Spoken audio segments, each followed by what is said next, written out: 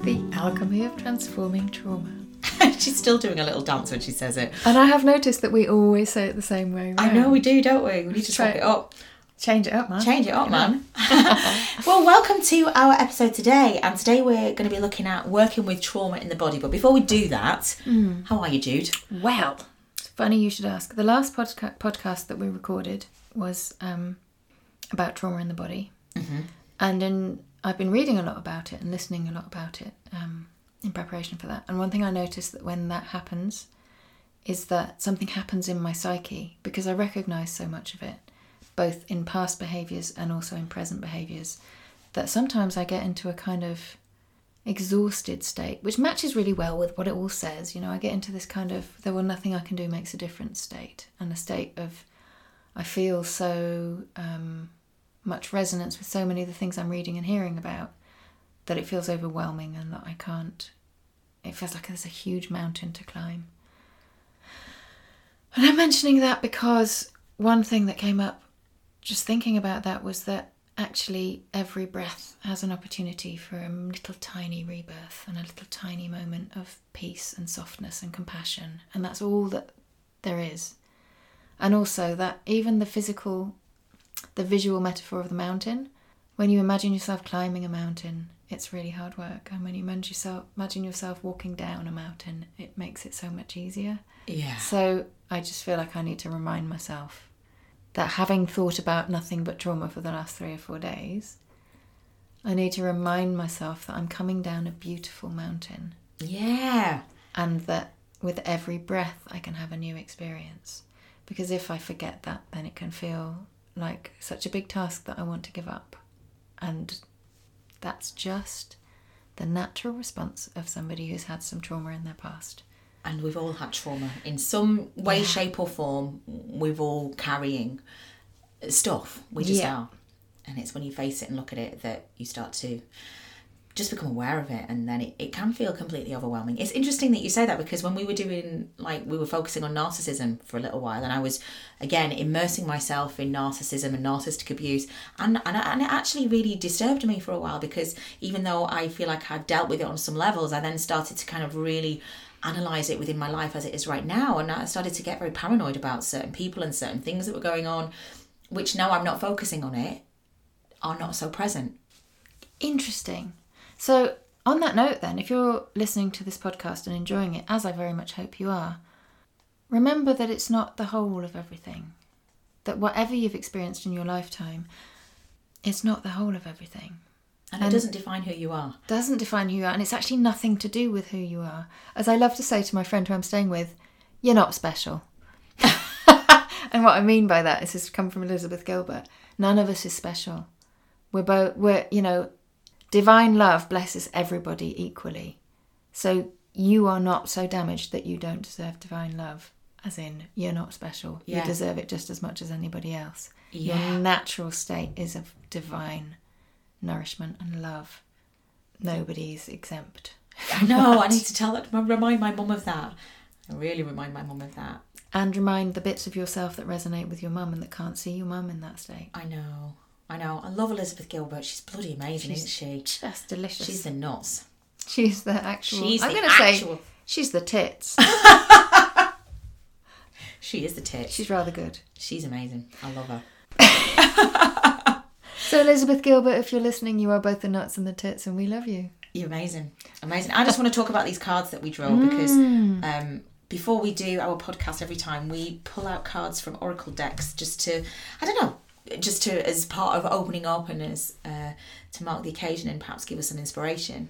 And wow, every time we pull out cards, they are always so pertinent and so deeply profound. And the ones that we pulled out today, I mean, I'm feeling quite overwhelmed and emotional about them, because they're really talking about, well, the one that I just picked out now is the Tree of Life, and it's about grounding roots into the earth and allowing your branches to expand into the sky. And the roots are representative of your subconscious, which is all the stuff that we're talking about. The trauma is all in your subconscious. And so when your roots are strong, you can weather any storm. And that's the idea behind this card. And it's like, wow. So when we do take that time to work on our roots and our subconscious and and repair, I don't know if that's the right word, but grow that aspect of ourselves to the earth and really connect in with our bodies, which is the same thing, you know, earthing yourself, then it just increases your capacity to be able to face what's going on out in the world from a different place. Yeah.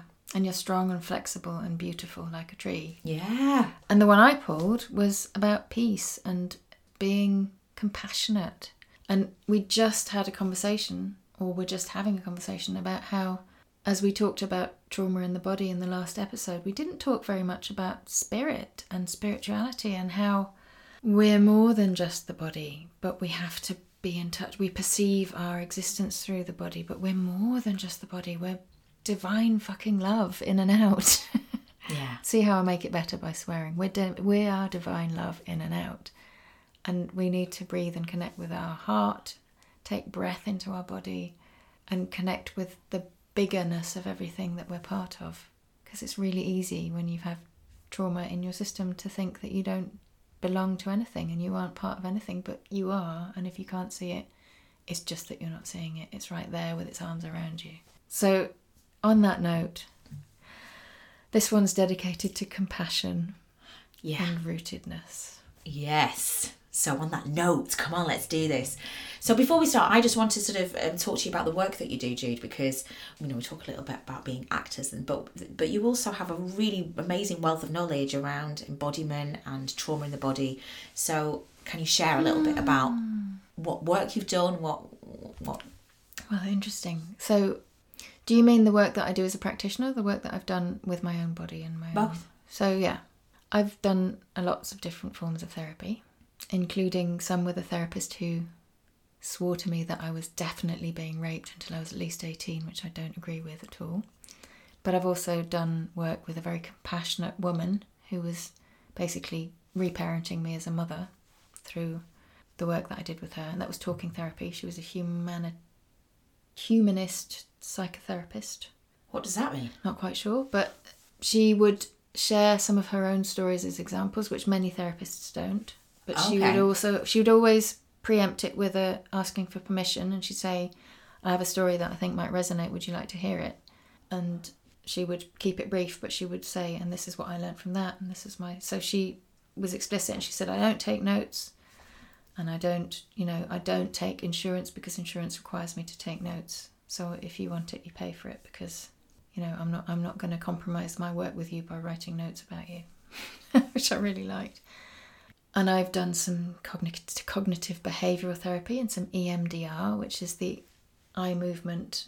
Basically, you're moving your eyes from one side of the brain, from one side of your head to the other, which moves your brain synapses from one side to the other, which connects your two brain hemispheres, because in trauma they're separated and the left one is shut down. If you're in a flashback, the left side, the rational cognitive side of your brain is shut down. Yeah. And so you can't make rational decisions.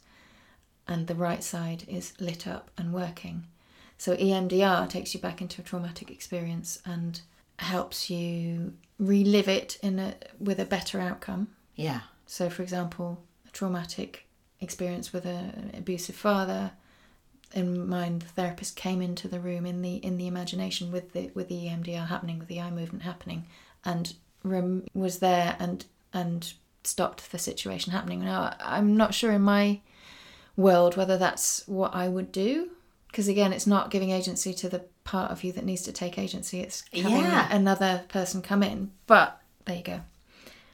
And more recently, I've done somatic experiencing, which is immense. It's an incredible modality invented by Peter Levine. And I will talk about him a bit more in more detail. I'll go into a bigger description about somatic experiencing a little bit later on in the podcast. But it's about teaching your body to have. It's about getting you back in touch with your body and teaching your body to have to complete escape mechanisms that it didn't manage to complete. Okay. And to find sensation in the body, and to learn to reteach the body to separate certain experiences from beliefs. So if I believe that every time anybody touches me sexually it's frightening, I need to uncouple the belief, the feeling of sexual touch and fear. I need to take them separately and notice where they are separately, and so that they're not always locked together. Because otherwise, it's really interesting, and it combines top down, which is talking, with bottom up, which is experiencing in the body without needing to know what's happening. And it combines those two, certainly with the person I did it with. Yeah. To help you be more grounded and open in the world. More rooted, with your branches growing out. Exactly. Bloody hell, that's amazing. Yeah, it's really good, and really, really good practitioner who I mentioned in the last one. I mentioned again, Elise Parsons. She's fucking brilliant, and I think she's working online now, so anywhere in the world. So she practices Peter Levine's methodology. Yes, Somatic Experiences was designed by Peter Levine. Right. Based on observations, first of all, that he made of what was happening with clients. And he tells a story of a client who was agoraphobic and terrified and in lots of physical body pain, and nobody could work with her, and so he was finally sent with her for relaxation. And he got her into relaxation, and she went into panic because this was in his early years, he was telling her to relax, and he was taking her into a state where she had to relax, which was absolutely terrifying for her. And we'll find out why any second now. And so then he managed to calm her down, and he saw her heart rate going down and her physiology changing, and her heart rate was dropping because he got her to calm, and her heart rate continued to drop, and she was almost not breathing, and she was then back into terror because she was saying, I'm dying. Because she'd gone from hyper arousal of her sympathetic nervous system, which is fight and flight, going to move. Yeah. And then he'd taken her down, and instead of being in any happy medium, she'd gone right into catatonia, collapse, complete. The body shuts down. It's almost not alive, like in hibernation. Yeah. And at that point, in his mind's eye, he sees a tiger, and he says to her, there's a tiger, run from it. And she, in her state, her legs start to move, and she is running. I'm getting a bit emotional, but she's running away from this tiger, which is an imagination. And when they came out of the process, it's funny because I wasn't crying when I listened to this earlier, and now I am. She came out of the process, she said she was looking at herself. She's 4 years old. She's being held down by a group of masked people who are doctors helping her because she's having an ether mask put on because she's going to have a tonsillectomy. And she's frightened, and she's 4 years old, and her parents aren't there because she's in the theatre.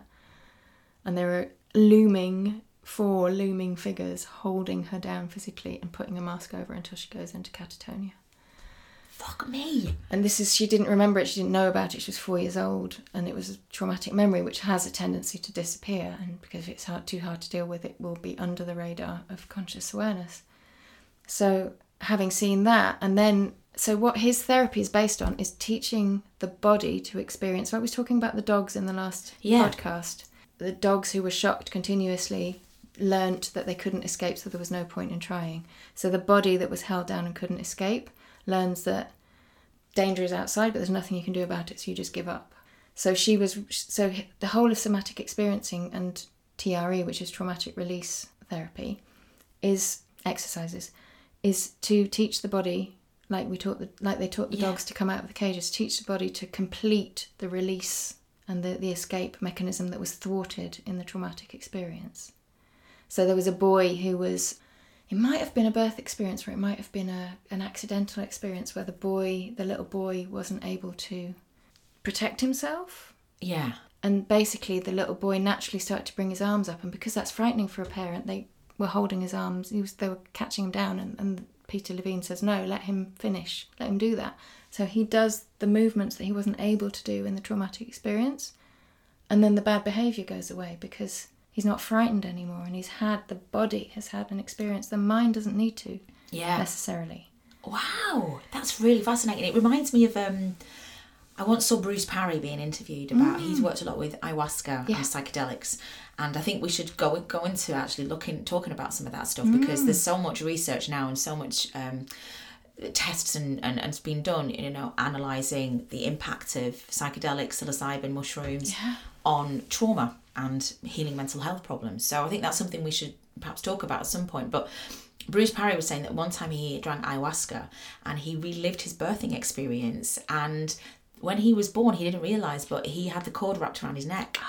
And in this death and rebirth experience that he had with the ayahuasca, he said he sort of relived that moment and managed to kind of shift through the experience of it. And he said afterwards, like, I can't remember what impact it had, but it was either something to do with physically or just the way that he said he felt like he always had a bit of a chip on his shoulder, or like something to do with his neck. I can't quite remember, but it was something to do with shoulders and neck. I sort of seem to remember chip on shoulder sort of thing.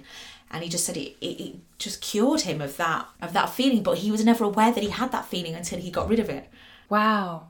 So it's under the level of conscious awareness. Under the level of consciousness. And that's all this subconscious stuff is, you know, when I do the Melanie Tonya Evans quantum freedom healing, which is the way I've addressed trauma, although thinking about it now, I have addressed it in other ways without really realising that's what I was doing. But half the time you've got this stuff going on, and it's not until you investigate it that you even realise that you've got it, and that you unremember it, or you re-remember it.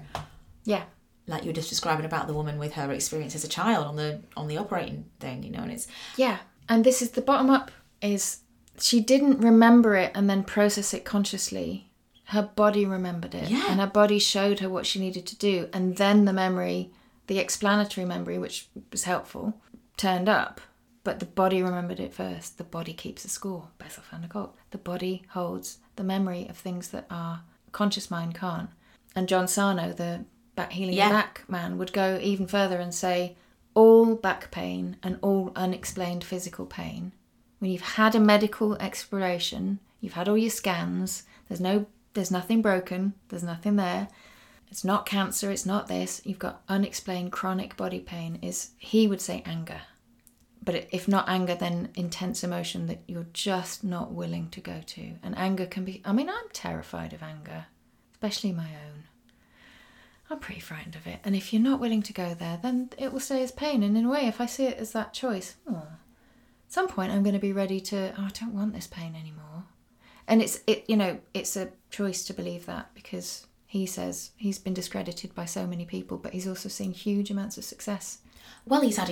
I've known 2 people that have read the book by John Sarno who have been cured of their back pain. Amazing. Actually, I know a person too, and I've heard other, Annie Grace, who wrote This Naked Mind, was inspired to write her book about alcohol based after reading the John Sarno book, because she was like, you know, the beliefs that we hold about things are what keeps us, and it puts us into cognitive dissonance as well. Like half the time it's like we've got 2 different thoughts about something that don't and can't match, a paradox, and your body and your mind will choose to believe the one which is most convenient for it, or the one which is the easiest truth to handle. And or the one that's most ingrained, even if it's not easy. Yes, yeah. Or the one that's most ingrained. And so when you start to unpick this stuff that's in your subconscious and really analyse these beliefs that we hold, then that's the key to setting yourself free. And speaking of keys to setting yourself free, you've just given me an epiphany. Thank you very much. Ooh. So when I'm listening to the trauma stuff, the belief that it's a long road and it's a difficult path and it will take courage makes it harder, not easier.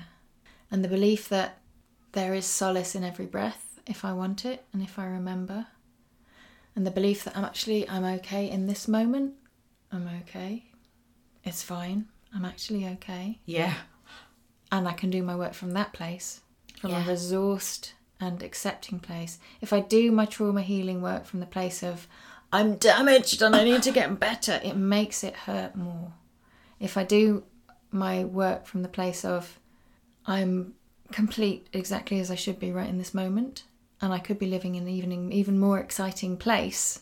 It sounds like nothing, and language is itsy like that. It sounds like nothing, but it's so powerful. It is so powerful, and this is why I know I'm always banging on about Melanie Tonya Evans and Holly Whitaker, but they are 2 really amazing women who are speaking this new truth, which is actually you can recover from this stuff. Yeah. You can recover, and it doesn't have to take you your whole life to recover from it. When you have the right resources and but when you find the resources that work for you, and you can shift your mindset from this is a real massive mountain I have to overclimb to actually this is doable. And that's why I just love their messages, which is it doesn't have to take you millions of years to recover from narcissistic abuse. You don't have to dedicate your whole life to labelling yourself an alcoholic and thinking that you can never be cured of this pattern that you've had. You absolutely can. Yeah. You absolutely can, and it's that's, you know, why we're making this podcast, is to share this narrative, this new, well, it's not new, but it's just, you know, it's a different way of looking at it, which gives me hope. Yeah. And me too. Yeah. And I've recently done some work with an amazing friend who's also an incredible therapist called Amanda Garcia. She's in Mexico and she works internationally now because of COVID. Well done. COVID. Thanks, COVID. She's amazing. And she does similar work to me, but I can't do that work on myself, in that she talks to the part of you where the belief sits in your body. Her background is in osteopathy and craniosacral. Okay. Mine is in massage and some kind of other healing modalities. But she talks to that part of you. And if you're in person, she'd do some touch, an energetic release. But at distance, she's just talking. She gets you to talk to that part and to sense it and find out where it is and really connect with it and be in the body with it. And similarly, when I work on somebody's body, God, it's so much easier than talking sometimes. Because we don't have to go into any stories, and we just work and we find the places, and the release that happens, and we do a little bit of talking to encourage and to get into a lovely state, or into a safe feeling state rather than lovely. That's not very descriptive. A state where you feel resourceful enough to allow intense emotions to arise and pass through you without feeling that they are you. Yeah. And there are so many different ways, and what you said, find one, not the one, find one or many that work for you, and every little bit that happens, think of it like a box of chocolates, not like a bloody building a brick wall. Yeah.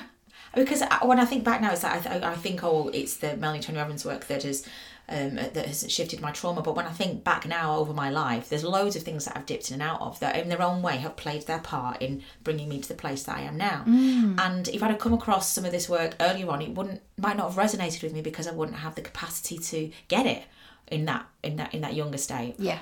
And so everything that you're doing, and it's just worth exploring. So let's explore. So did you complete sharing with us about the work that you do? I think so. Yeah. I mean, I've got a background of massage and body work, energetic work, coaching, NLP and listening. Okay. And space holding in quite intense spaces and group work. So a combination of that stuff. Always coming back to the body and what's happening. And what I find, honestly speaking, is that I'm much more in touch with my own body and its sensations, and I'm guided by my body when I'm working with another body. And when I'm not in the process of working with another body, I have to consciously remember to be in touch with my own body, because it's not a natural thing for me. Yeah, well, me too. It's not. So let's talk about some of the things, we're not going to be able to cover every single form of trauma work that you could do, but let's talk about some of those. Well, I'd love to talk about somatic experiencing. Yeah. And one of the reasons is that it's got some really interesting terminology that's worth exploring. Okay. So somatic experiencing means somatic is in the in the body, in the physical body. Yeah. And experiencing is having experiences in your physical body that are healing. That's my description. That's not an official naming of it. Just so you know, I'm pointing at the mic as if the mic was judging me.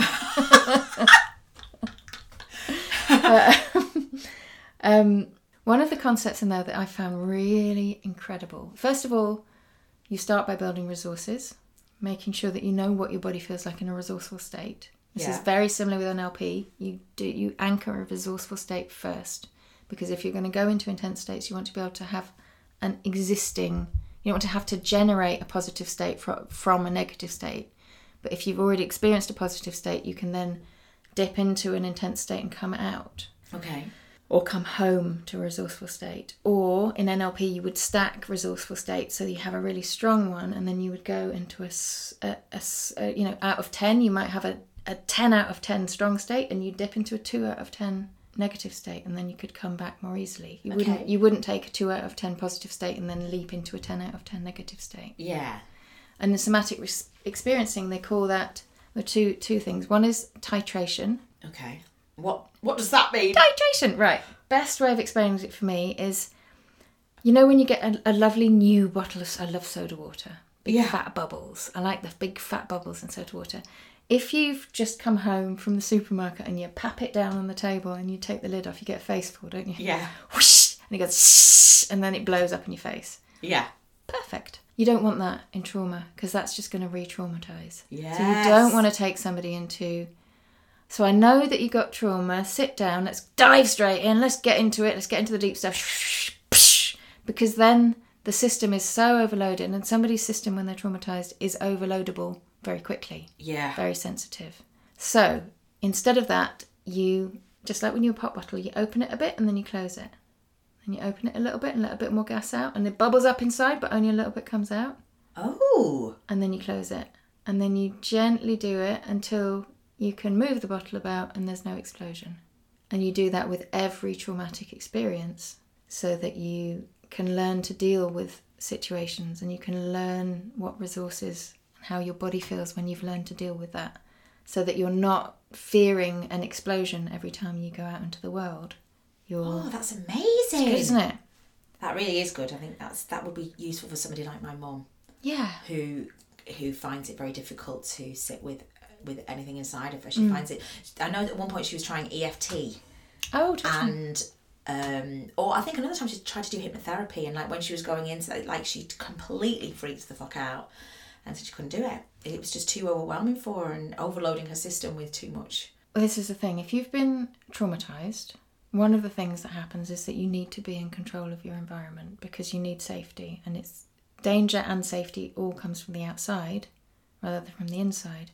So if you're trying to control your safety, I mean, it's an impossible task to control the safety from outside, but that's what you need to do. So if your mum is, or anybody is trying to control the safety by being in control of their environment and what's around them, then going into something like hypnotherapy or ayahuasca or something that takes the control away is going to be terrifying. Yeah. So it's, rather than going for deep hypnotherapy, what about a tiny bit of gentle back and forth? Go into it, come back out to a safe place. That's pendulation. So you go into resourceful state first, then dip in with the knowledge that you're going to swing back to the resourceful. So you're swinging forward into the unresourceful back. So this is a way of being in a tense situation or a situation you want to deal with and then coming back out. And you just know that it's going back and forth. Wow. So again, this is all... So this is somatic Peter experiencing. Levine. Yeah, this is all within somatic experiences. When I started doing somatic experiencing as a client, immediately I was like, oh my God, this is like eating a meal. I need to study it. And I just had to catch myself and thought, what you're doing is coming out of your body and into your head and wanting to understand this intellectually rather than feel the effects of it, because that's still dangerous. And your mind is tricksy as fuck. I speak for my own mind. My mind is tricksy as fuck. My mind will tell me, I know best for you. You're clever, you can do this. You need to be helping the world by doing this. And actually, you need to be helping the world by doing your own work, sweetheart. That is so true. Yeah. Yeah, that's really interesting. So we haven't quite finished. There's no way of finishing somatic experiencing, but look it up. Peter Levine, Somatic Experiencing, Waking the Tiger in an Unspoken Voice. The subtitle of that one is How to Release Trauma in the Body, or How Trauma is Released from the Body. And are these books or films? These are books, and you can get most of them on audiobook as well. Although you always have to listen to a sample if you're me, because sometimes somebody's voice can tip the balance. I've narrated an audiobook once, and it's an interesting process. And it's all fine, but if somebody's voice is more traumatizing than the content, then it's not worth it. Then it's not worth it. So you were mentioning EFT. Yeah, so that's the emotional freedom technique. Yeah. And that's tapping. Yeah. Is that tapping? Yeah.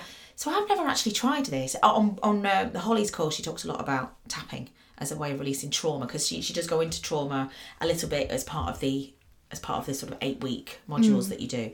And I did actually write to her, but I don't know if she ever got the message about, looking at Mel's work on trauma, because for me that does work really well. But my daughter's been working with tapping at school because of the experience that we had a couple of years ago where I was assaulted. She was indirectly involved in that experience and was traumatized by it. Yeah. And her counsellor at school, or her, the person that she's working with at school, has really recommended this to her, and she seems to quite like it.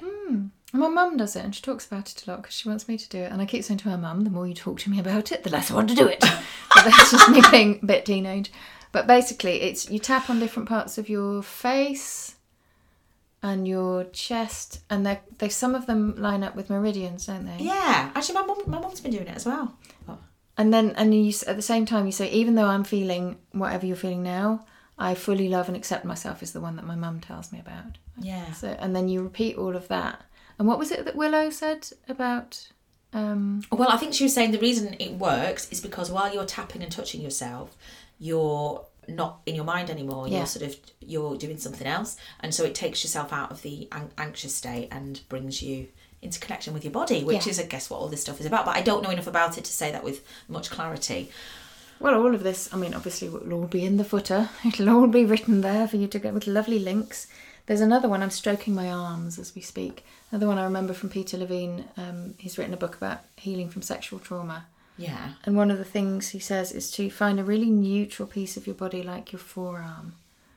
And people with sexual trauma often don't recognise their own body as theirs. So what you're doing is you're touching with one hand and you're saying, this is my body, I can feel my body. And you're describing what's happening, what you can feel. Right. And you're saying, this is my body. And even when I do that on my own arm, this arm's a bit like, what's going on here then? I can feel picking the skin, but just gently touching the body and soothing strokes feels a little bit... So it's interesting. So it's a way of gently, softly, soothingly learning to touch your own body as though you were your own infant, and you're soothing it first before you think about anything sexual. Just soothing, relearning, teaching the body that touch is okay. Yeah. And, you've mentioned that you pick your skin sometimes. How interesting is that you can feel that, but you don't feel, or you can't connect in with the gentle feelings. That's interesting. And I noticed that as you speak there, I've completely stopped breathing. That's funny. Stopped breathing while you spoke. Wow. So we talked about lots of things today. What else? What other therapeutic avenues? You talked about the quantum. Yes, well, the quantum freedom healing is the stuff that you do as part of the narcissistic recovery program, but you can apply that method to pretty much anything.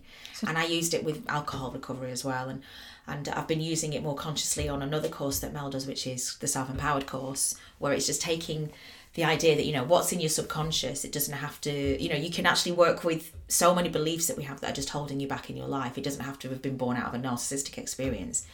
And so the way that works is it lines up with that thing of, where in your... So you go into the most important thing to say is it works in theta brainwave. So between the ages of 0 to 7, children are in something called theta brainwave as opposed to what you become as an adult, which is alpha and beta. I think there's different levels of it. But that's when you're being programmed. That's when your subconscious is picking up all the cues and recognizing the world around it and learning how to relate to it and how to navigate yourself within the world. So her thing, and I think it comes from like Joe Dispenza and Bruce Lyons, who also talk about, Bruce Lyons talks a lot about epigenetics, and Joe Dispenza is a lot about you working with your subconscious. And it's that thing of, in theta brainwave, you can't unpick stuff from your subconscious whilst you're in cognitive, fully, you have to put yourself in the same brain state that you're in when you received this programming. So first of all, you go into a meditative state, theta brainwave, and then you access the energy in your body, or the trapped energy in your body, and you can ask yourself, what is this about? It doesn't actually matter what it's about if you can't sort of get anything coming through, and you ask it, how old is this? Is this something that I can, is it something from this lifetime, or is it something that I'm epigenetically or ancestrally carrying? And then you just work with that energy, and you literally spiral it. A lot of it's through visualization. You spiral it out of your head and you give it out the top of your head, but then you draw in source light energy to replace where that block was. So you take, essentially you're spiraling something out and you're bringing something different in, which is source light energy. And there's 3 different parts to that.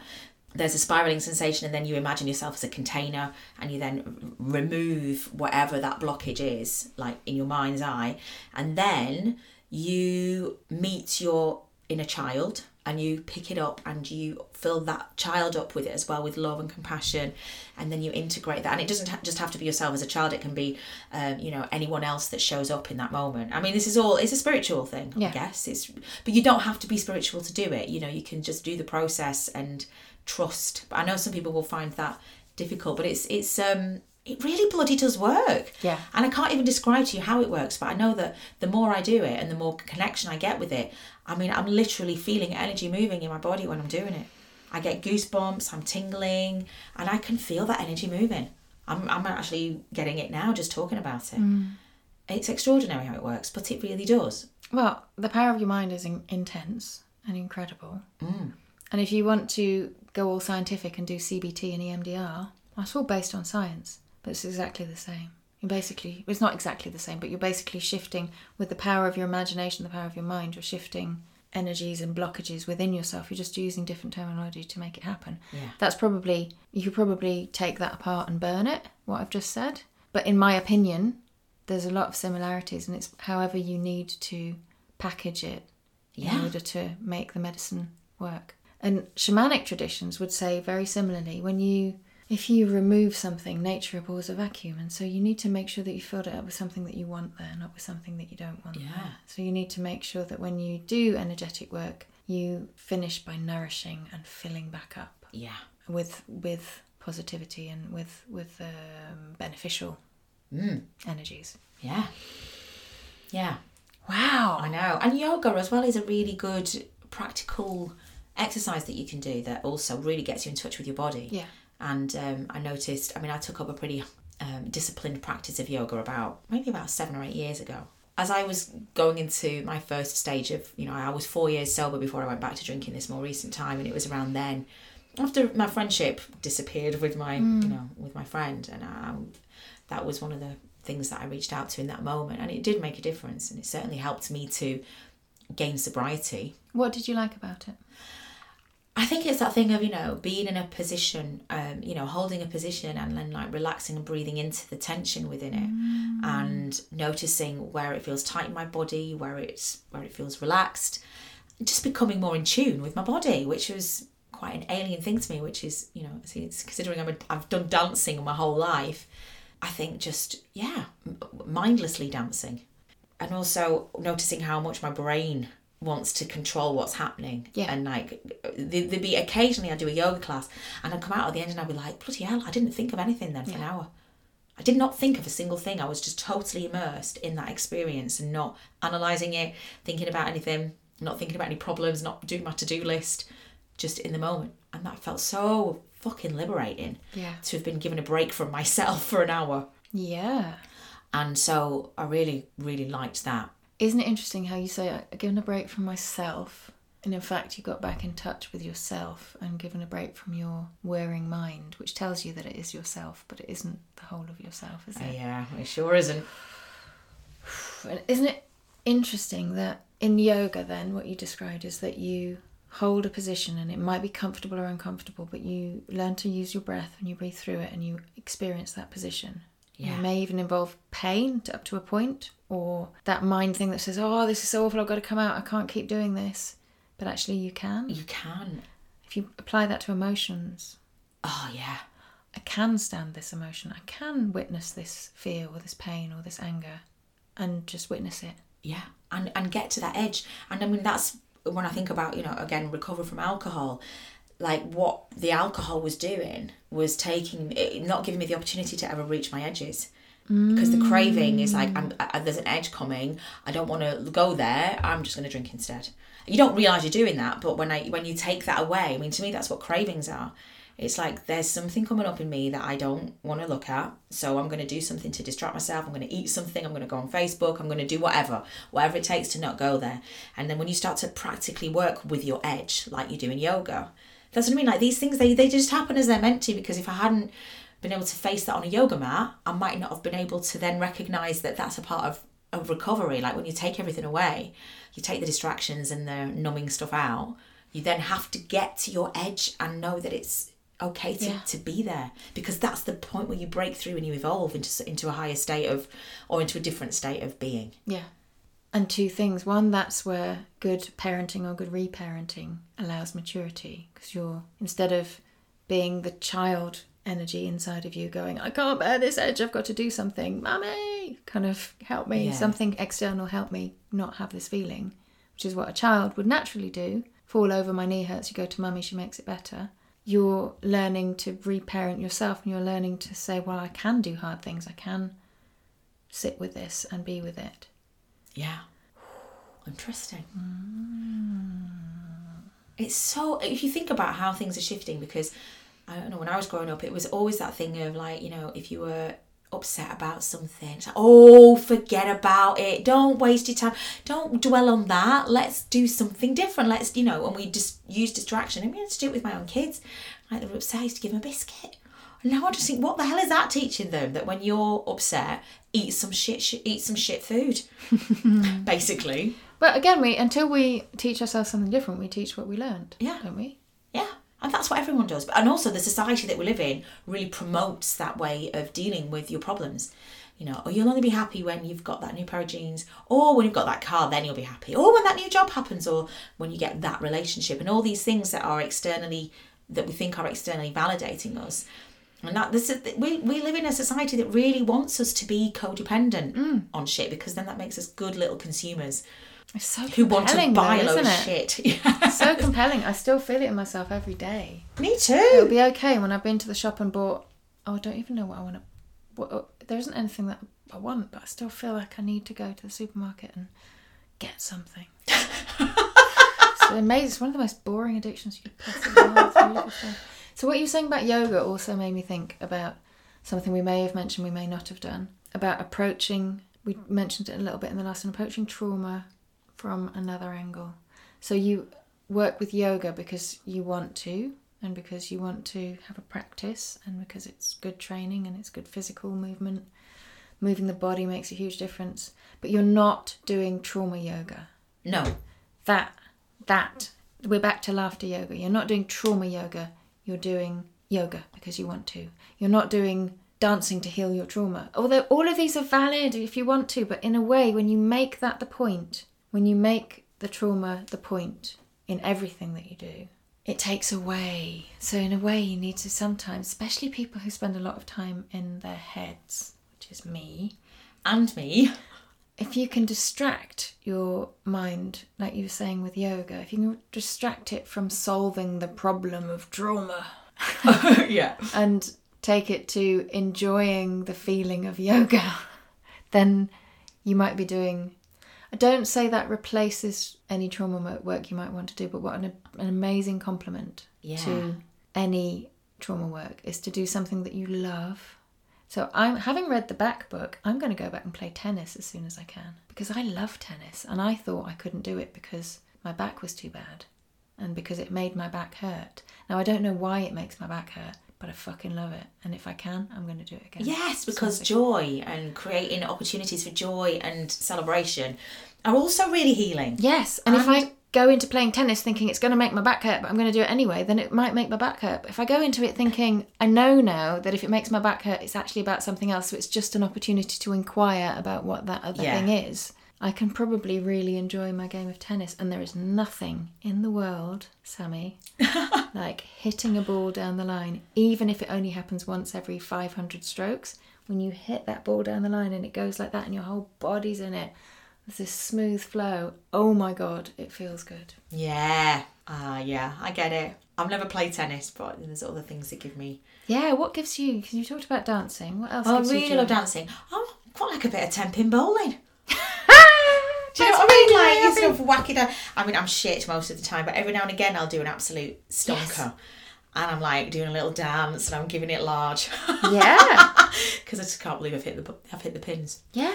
But I get that real satisfaction from it, and the whole thing of like the walk up, the little run up, and the little hoppity jig that you do when you throw that ball down. And again, in the flow, there's the ritual. Yeah. And so here's another thing which is immensely... So we started this podcast and we called this one Working with Trauma in the Body, but actually it's partly just about how do you find wonderful things to do that make your trauma feel like less the most dominant thing in your whole of your life and more like a little part of your life that you can manage. How do you tip that balance so that there's a great big vat of other things and there may be some trauma stuff to when you're ready to deal with it? Yeah. And one of them is, what do you love? What do you love? Maybe you could make a shit painting. Yeah. I don't mean a painting with shit, although if that's your thing, don't hold back. But maybe you could just make a painting for the pleasure of getting paint between your fingers and drawing something. And maybe you could be as childlike as you like. And when you hear a voice saying, it's not very good, you're not fucking Picasso. I'm just having a play. Yeah. You know, what do you love to do that you don't allow yourself? What do you love to do that you don't allow yourself to do? There's not a lot that I don't allow myself to do. I mean, I pretty much do the stuff that I want. I think half the time it's like being exposed to things that you didn't even know that you would enjoy. Ooh. So I'm a curious person anyway. I like to put myself in weird and wonderful situations. Really, I'm a bit of a thrill seeker, I guess. So I have actually, you know, that's one of my things, and that's probably one of the things that sometimes gets me into trouble, because I'm chasing a dopamine hit, essentially. Yeah. There goes my addictive. Well, there you go. And we've talked about this before. We will spend longer on it on another episode. But the point being that when your system has got used to shutting down in normal life or coping, got some possibly dysfunctional coping strategies in normal life, and you've had drama and high adrenaline experiences and, you know, attacks, and then that's when your body feels alive. And so you put yourself in risk situations, you put yourself in thrill-seeking situations. Well, that's like doing stand-up comedy. We've both done stand-up comedy, and it's the scariest fucking thing I've ever done. And I look back now and I'm like, well, why was I doing that? Well, I was doing it because the thrill that it gave me, and the fear that it brought up in me, and being able to kind of meet that fear and still do it felt like a huge achievement. Yes. And the high afterwards was better than any drug I've ever taken. I mean, it was immense when it was successful. Not when I died on my arse. That was absolutely hideous. But when I was, you know, when it landed and everyone was laughing, and I was just like, oh my God, this feels amazing. Oh, I'd love to see. But as an actor, you've got that repeated experience, because every time you go into a new piece, you've got that journey of, fuck me, is this going to be any good? Am I going to be any good? Is the piece going to be any good? And then, first night, the adrenaline and the fear is immense, but afterwards, you feel amazing. Yeah, as long as it's gone well. So it's that chase, and now when I remember back to the film that I was mentioning, Pleasure Unwoven, which is about dopamine and how that affects your brain, and then you want to repeat cycles. And again, cravings is the same sort of thing. It's like your body wants that peptide hit of the same emotion back, so it will recreate situations either for real or in your imagination that are keeping that stuff going. Yeah. You said, as long as it's gone well. I would argue that although when it goes well, it feels good, when it goes badly, you're still getting the adrenaline hit. Yeah. I've been on stage and I've been booed off stage. I've been on stage where the whole audience, every time I said anything, would just go, ugh. The whole audience. I went on after Brendan Burns. After Brendan Burns as the headliner, and I'd been doing stand-up for 6 months. How come? What happened there? The guy who ran the club night, I bumped into him, said, he phoned me up or he emailed me and said, I've got a night coming up and I've got loads of really similar people, loads of men, and I need a woman with a completely different style. Because when I was doing stand-up, it was like, oh no, we've already got a woman on the bill. So basically, he had 3 men on the bill. He told me their names, but I was so new to stand-up. I'd heard of Brendan Burns, but I was getting him mixed up with Ed Byrne in my head.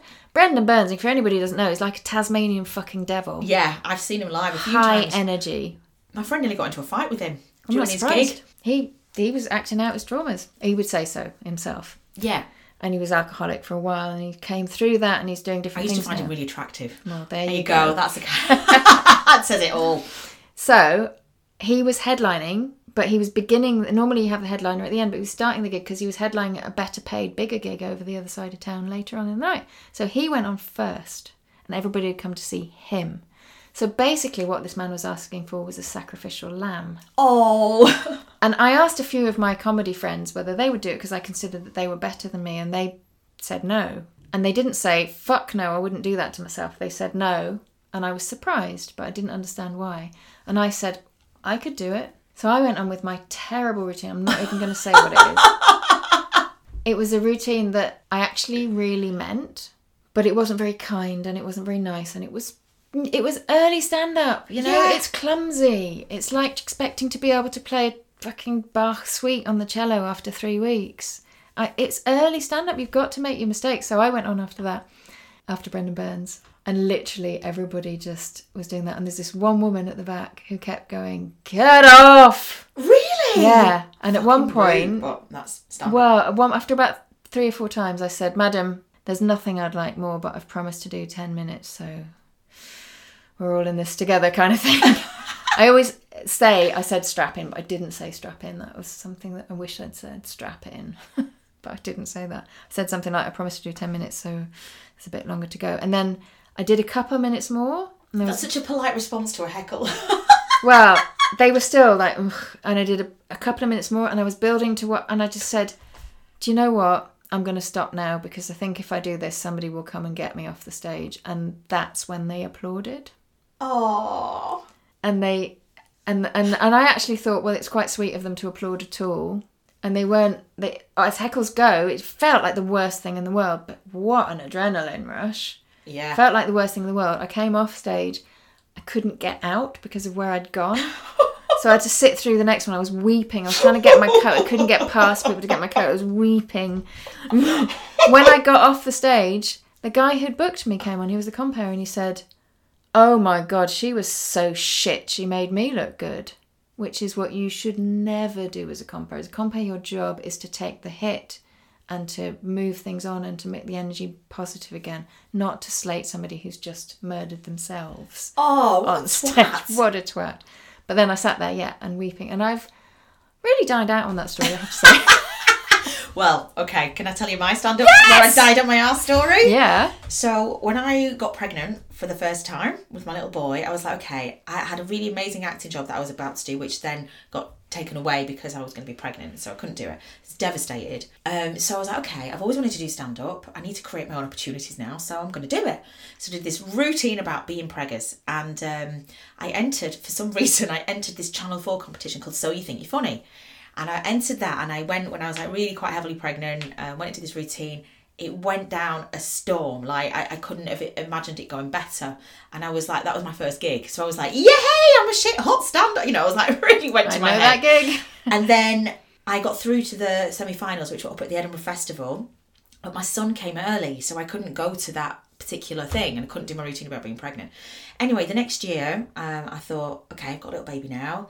I can do another go on this. So I went back, applied for the same competition. But I was, a mum of a little baby. I didn't really have time to sort of think about it, to go into any practice gigs or anything. Went back and did the first round, and I got through again. I think they felt sorry for me because of what happened to me the year before, and they wanted me to go through. So I went through up to Edinburgh. So I'm in like the Gilded Balloon, like, a really amazing venue. And my routine was just shit. Like, I tried to pretty much adapt the one I'd done before and adapt it to the person I was now. But it just didn't work. And because I'm an actor and I'd learnt it as a script, I didn't have that sort of natural... Yeah, I just wasn't prepared enough. I was not remotely prepared for this gig, which was a really high level. And I think Peter Kay had won it the year before, this competition. So it was that's the level. And so anyway, I absolutely died on my arse. It was the most humiliating experience. None of my jokes were landing. Looking out into the audience, people's faces were just stony. And of course up there it's so you think you're funny, yeah, impress us. Yes. They want even more from you than if you're just doing an open mic night somewhere. It was absolutely hideous, and I didn't do it again for ages after that. It just knocked me sideways. I felt such a fool. But I did go back and do stand-up again after that, and I did manage to sort of get some more good gigs under my belt. But it's the kind of thing, it's terrifying, but it does give you a massive thrill. And it's when it's working, and when you're... I love stand-up. I love Russell Kane is my particular favourite, who does Evil Genius. The paradox of, is this person evil or are they a genius? Oh. Yeah. So, anyway. So I love it. The Alchemy of Transforming Trauma, where we talk about stand-up, but I fucking loved that. But it's, those are traumatic experiences, actually. They are. That was deeply traumatic for me, and it took me a long time to get over it. Yeah, and we put ourselves into those situations because we're after the hit. Yeah. And there was it was just really funny. When I was just finished doing stand-up, I just wasn't doing it anymore. I used to run a night and I'd had enough. This survey came round saying, I'm doing my psychology degree, and I'm doing research into how many people who do stand-up have mental health issues. And I was so cross with that I refused to fill in the survey because I was really suffering with my mental health. And one of the reasons I didn't go back actually was that survey, because I thought to myself, what I'm looking for is an external hit to make me feel better inside, and I know that it doesn't work. Because after my very first gig also was like you described. It was I mean, people were falling over themselves laughing. People were hollering with delight on my first gig. And it wasn't just my impression. I mean, it was a packed room. It was a positive, friendly audience, and they were loving it. And so I thought I was going to feel the best I could possibly feel. And on the tube on the way home, I was weeping because I didn't feel better. Wow. I just had the most high point of my life so far. I'd always wanted to do stand-up. Done my first gig. It had killed arse. Mixing my idioms. It had just... Kicked arse. It had killed it. It was absolutely the bomb. And I was weeping. I was so sad on the way home because I didn't feel better in myself. I didn't feel like a better person. I didn't have the man that I wanted. He was there not with his girlfriend, but he'd said he'd be there with his girl. You know, it's just nothing in my life got better. And I think I was pinning my hopes on the fact that if I achieved my dreams, something would get better. It's so interesting. That is really, and this is relevant to just sort of talking about trauma, because it's our stuff inside that is driving these outer actions that we take. You know, I think about my career and the work that I did before I experienced narcissistic abuse, and my relationship to that work and how I interacted with it on every level. It's totally different now that I've had this experience, because I'm now not doing it for the validation. Yes. I'm doing it because I just love it. I'm doing it for my own creative. And, you know, making this podcast is something that's just come out of me. I'm not doing it because, you know, I'm actually terrified of the consequences of doing this, but I know I have to do it. Yeah. And it comes from a deep desire in me to create this, whereas I'm not doing it to get external validation at all. And I'm same with the acting work that I'm doing, and it just feels so liberating. And that's the difference, because I have learned in the past, so I didn't go back to stand-up because I thought, well, stand-up, put stand-up in the category of unhealthy things for Jude Claiborne to do. Put it in there.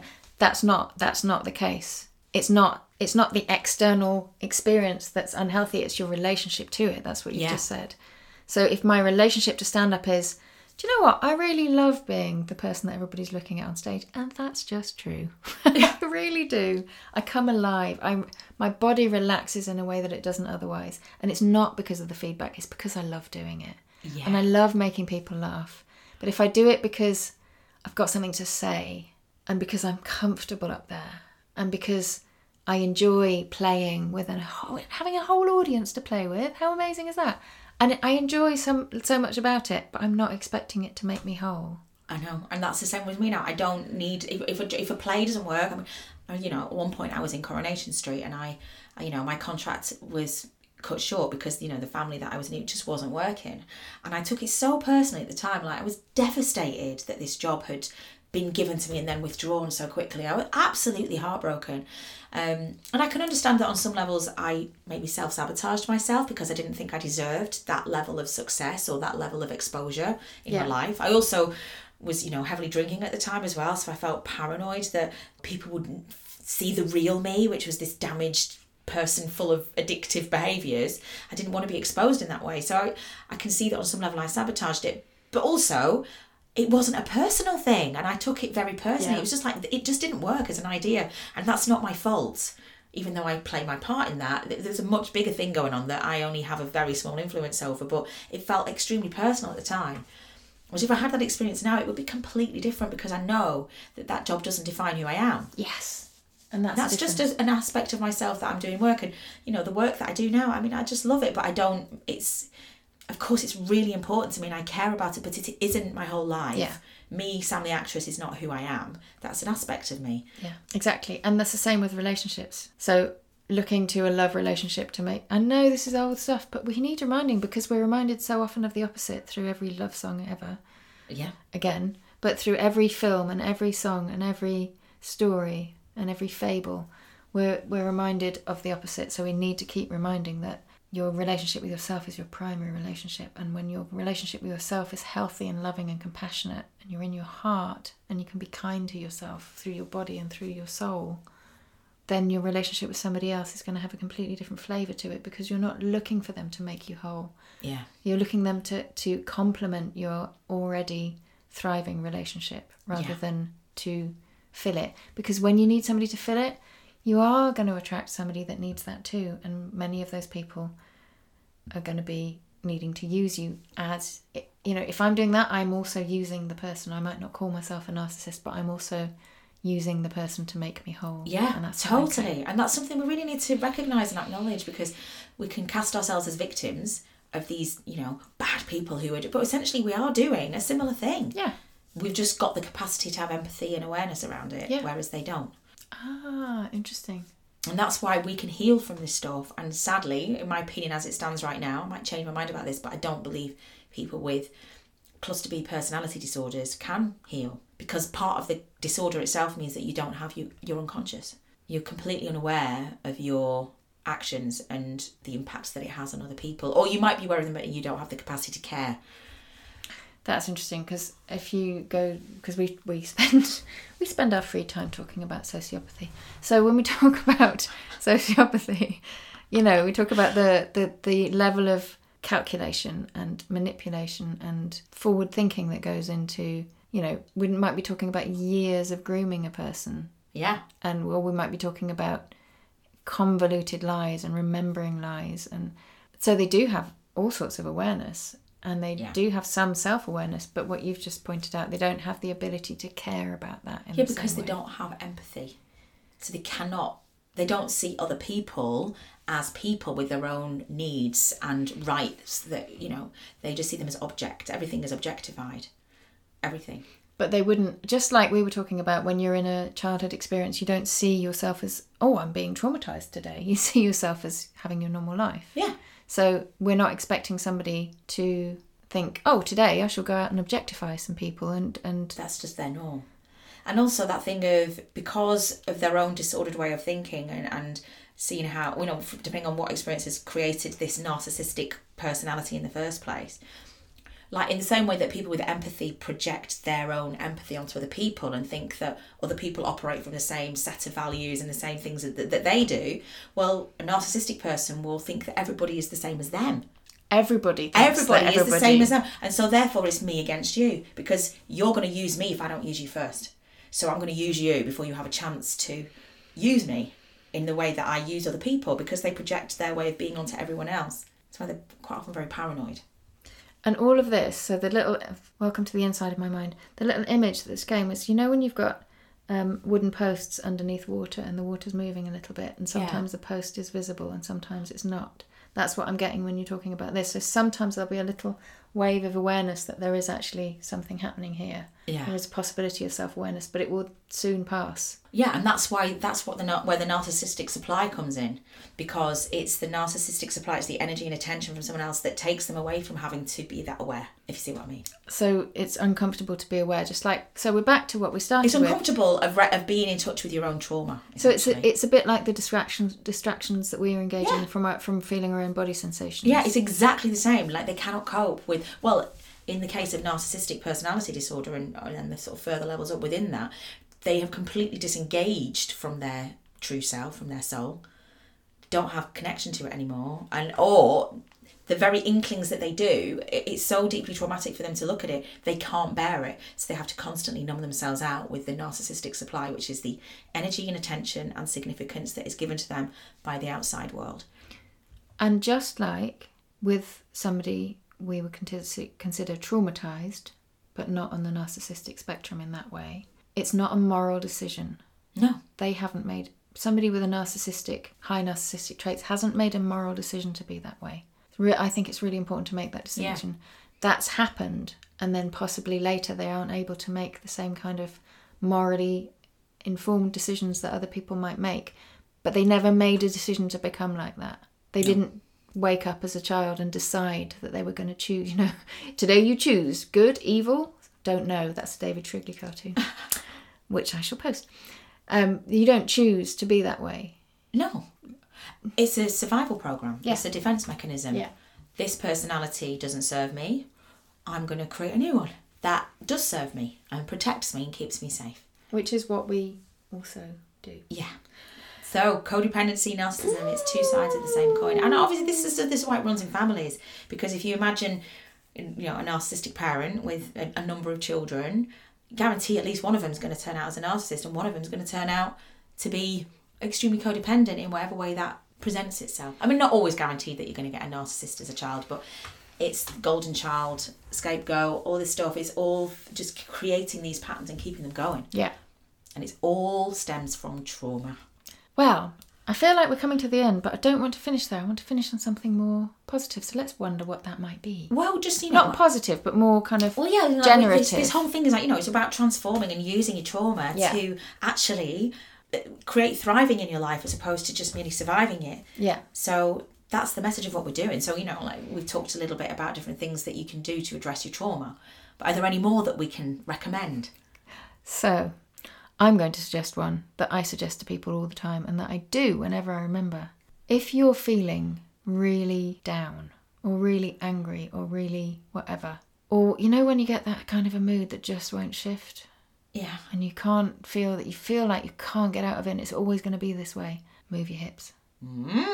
So this sounds really trite and a little bit facetious, saying move your hips, and it might seem like you're not slowing down and feeling it, but what if you just want to get on with your day at this point? Yeah. What if you don't have time to go into it right now, or you don't want to make time in this moment? Yeah. Because I've never got time for it, and this is why I'm still stuck. There you go.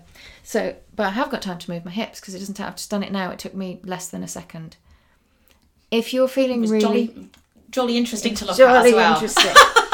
And there's something about, lots of practitioners say that you hold emotion in the hips. Sonia Choquette, who's a psychic, says that, what does she say? Isn't it to do with the psoas muscle? Psoas muscle as well, yeah.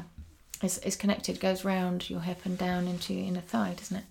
If I'm in a bad mood and or I'm in one of those moods where I can't motivate myself to do anything, and I think, I'm not going to try and motivate myself to do anything, but I am going to not be in the mood to do something with my arse moving. And so even if I'm sat on my chair like now, I'm doing a mini twerk on the chair, or I might just move my bum from side to side, do some little buttock dancing. It's really hard to stay stuck. Yeah. It's really hard. I would say it's impossible. I'm gonna throw out a challenge. If you manage to move your hips and stay in exactly the same mood for more than a minute, I want to hear from you. Okay. Challenge accepted. And the other things do, I mean, just exercising can really help as well. Just doing anything, like just put some music on and dance. Yeah. And if you don't, this is where 5 Rhythms comes in. If you don't, like originally, Sweat Your Prayers, 5 Rhythms, the idea was, if you don't like the music, dance not liking the music. Don't stop dancing. Dance fucking hating this moment. Yeah. And you don't have to dance for anybody else. You're not showing people what it looks like when you hate dancing in this moment. You're just letting your body express how you feel for your own sake, not for anybody else's. For those of you who don't know what 5 Rhythms is, oh my God, it's called The Wave. What's the name of the woman who created it? Gabrielle Roth. She's not alive anymore, but she has. So 5 Rhythms was taught by Gabrielle Roth until close to when she died, and she gave it over to her son, whose methods didn't quite match his mother's. So there's been a movement moving away from that to teach a new modality, which is called open floor. Oh, okay. Which is a lot of the teachers who trained with Gabrielle Roth and feel that they've kind of developed her essence into something new. Okay. And they feel that the current 5 Rhythms training is not the essence of what she was doing anymore, but the lineage. So you've got lots of choices, and there's loads of different movement medicine and all sorts of things. Basically, they're spiritual. They're dancing as a meditation. So you don't talk when you're on the dance floor, and there's no alcohol, and there's no, you're invited to come sober and stay sober for the duration. No drugs, no drink, no anything that would get you out of your state.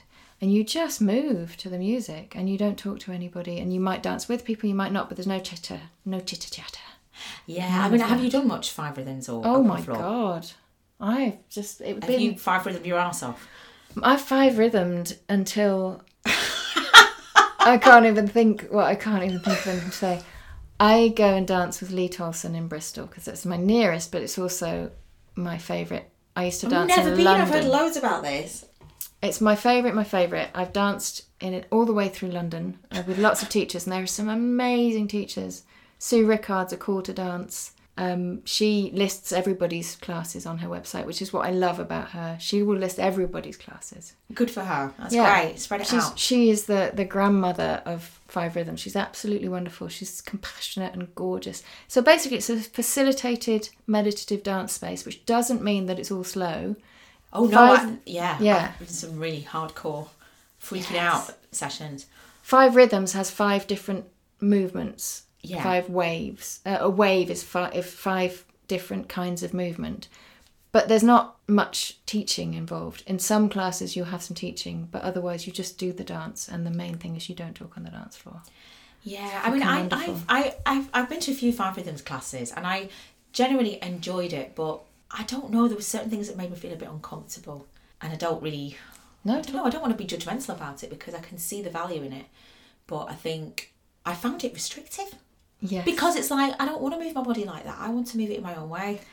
This is where you need a good teacher. Yeah, because I just felt like there's one sort of is like a swirling sort of movement that everybody does, and I was just like, that I don't dance like that. And I know it sounds judgmental, but I was just like, I don't want to dance like that. And also the partner work, I sometimes found it difficult because, you know, it's like I didn't want to connect with people sometimes. I just wanted to be in my own space. And generally, you know, they'd be like, unconnect with a partner. I turn around and they'd like some really, I don't know, like some man there who was trying to fucking flirt with me or something like that, and I would find it really uncomfortable because it's like, I don't want to connect with you. Yeah. I want to connect with that girl over there, but she's right on the other side of the room, and I can't get to her in time because you've already nabbed me. I know that sounds... So this is why I love working with Lee, because he always says, you have agency. It's your job. If you don't want to be dancing with them, you're not doing the other person any favours by staying there. Move away. Take responsibility. Yeah, I mean, again, it comes from that thing of like not feeling like I can hurt somebody's feelings by rejecting them in that way. Exactly. But I just felt like the energy sometimes was just a bit vicious, and I was just like, I don't want you fucking perving all over me right now. Exactly. And that's judgment of me on them, because maybe they weren't perving on me. And maybe they were. When I first started doing 5 Rhythms, so when I would have 50-something-year-old men following me around the dance floor. And that's partly because you meet and you've not been there before, and partly because that's what was my story. That was the age my dad was when I remember things happening. So 50-something-year-old men would follow me around the dance floor, and I found it really hard. But after realising that I loved doing the dancing but I didn't like that, I just had to learn to set an energetic boundary, and now it doesn't happen. Okay. And if it does, I know exactly what to do. And there's one guy who likes to dance with me. There's a couple of guys actually in the Bristol class who have liked to dance with me. One of them who, even outside the dance, is very touchy, and he was putting his hand on my waist, which I just don't like, and I was feeling really uncomfortable. And then one day I just said, don't put your hands on my waist, I don't like it. And he just went, oh. And then tried to come in to give me a hug, and I just went, don't want it. And since then he's been 95% not even trying to touch me, and when he does, I literally dance for him with my hands out like that. I'm not using words on the dance floor, I'm just going to do that, and the man backs off. And if he doesn't, it's not him, but if somebody doesn't, I've grown stronger through that. And I guess in some ways it's giving you that opportunity to practice your yeses and your nos. Yeah, and it's a held space, and when you go to a place that isn't a held space, you suddenly realise what a load of skill it takes to hold.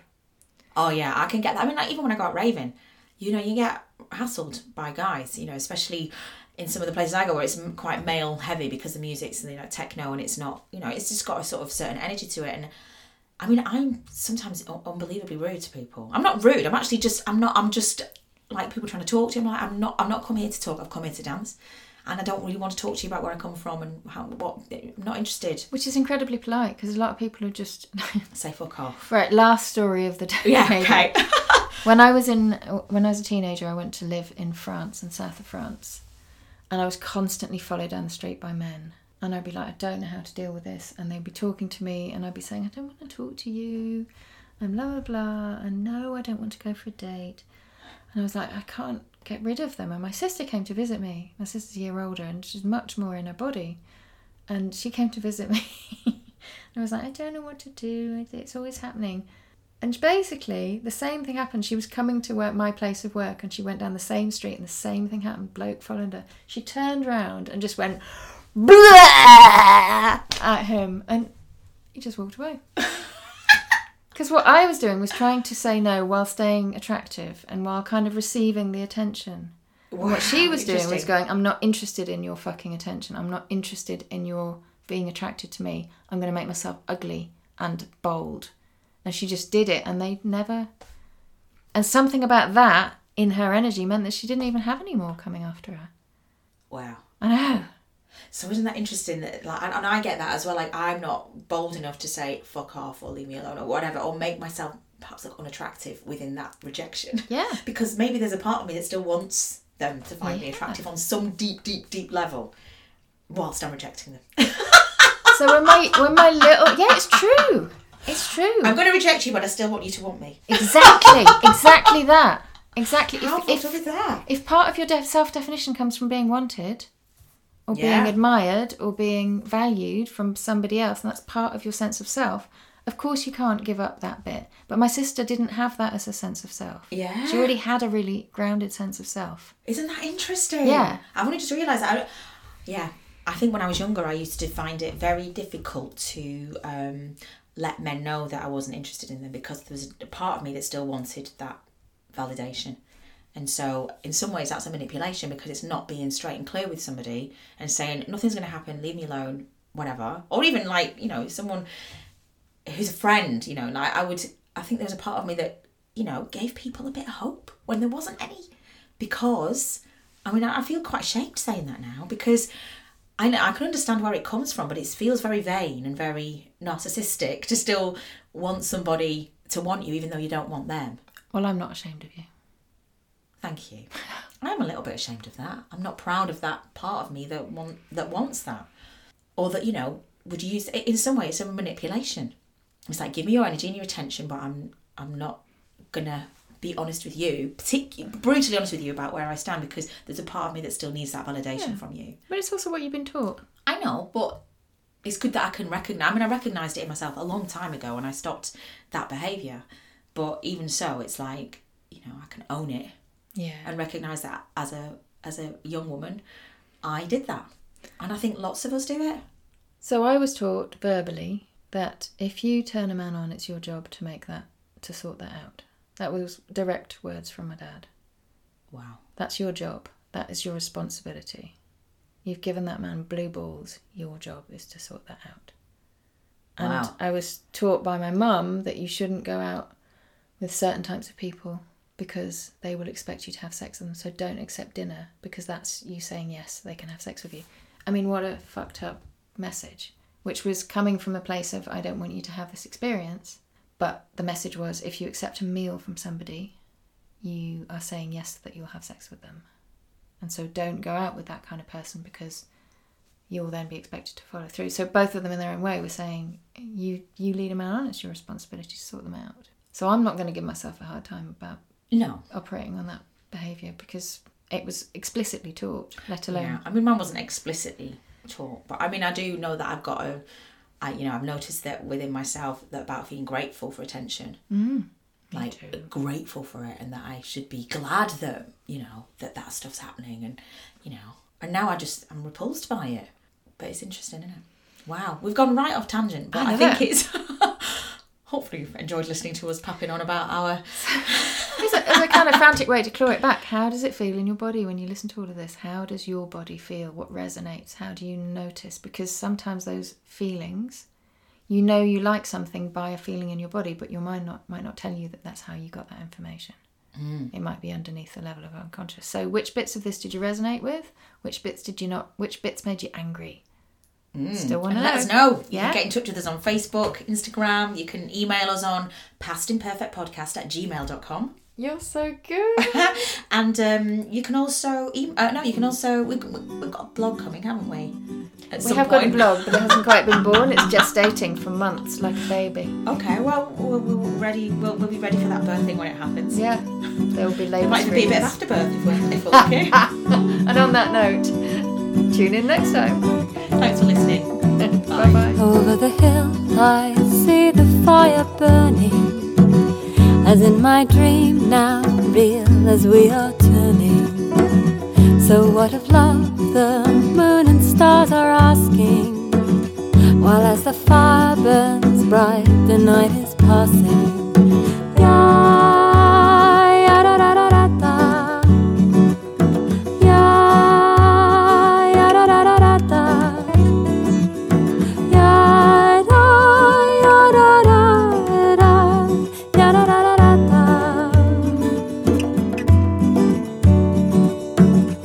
Over the field I see my sisters dancing, and all the flowers join in, I watch them swaying. And though my heart cries, all the birds are laughing, calling in the sunrise, they are celebrating.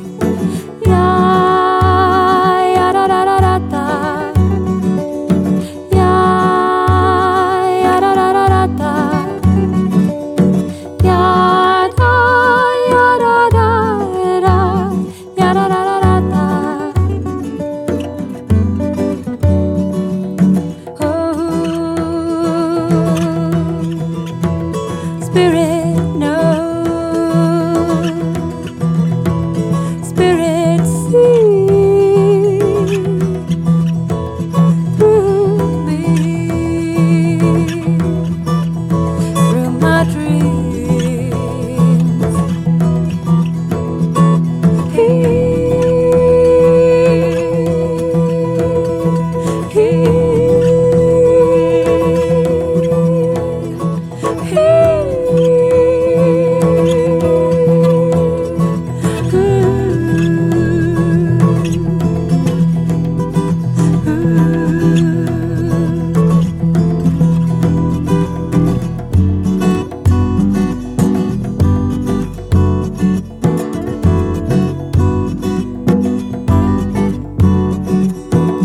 Over the bridge, my brothers, they are building.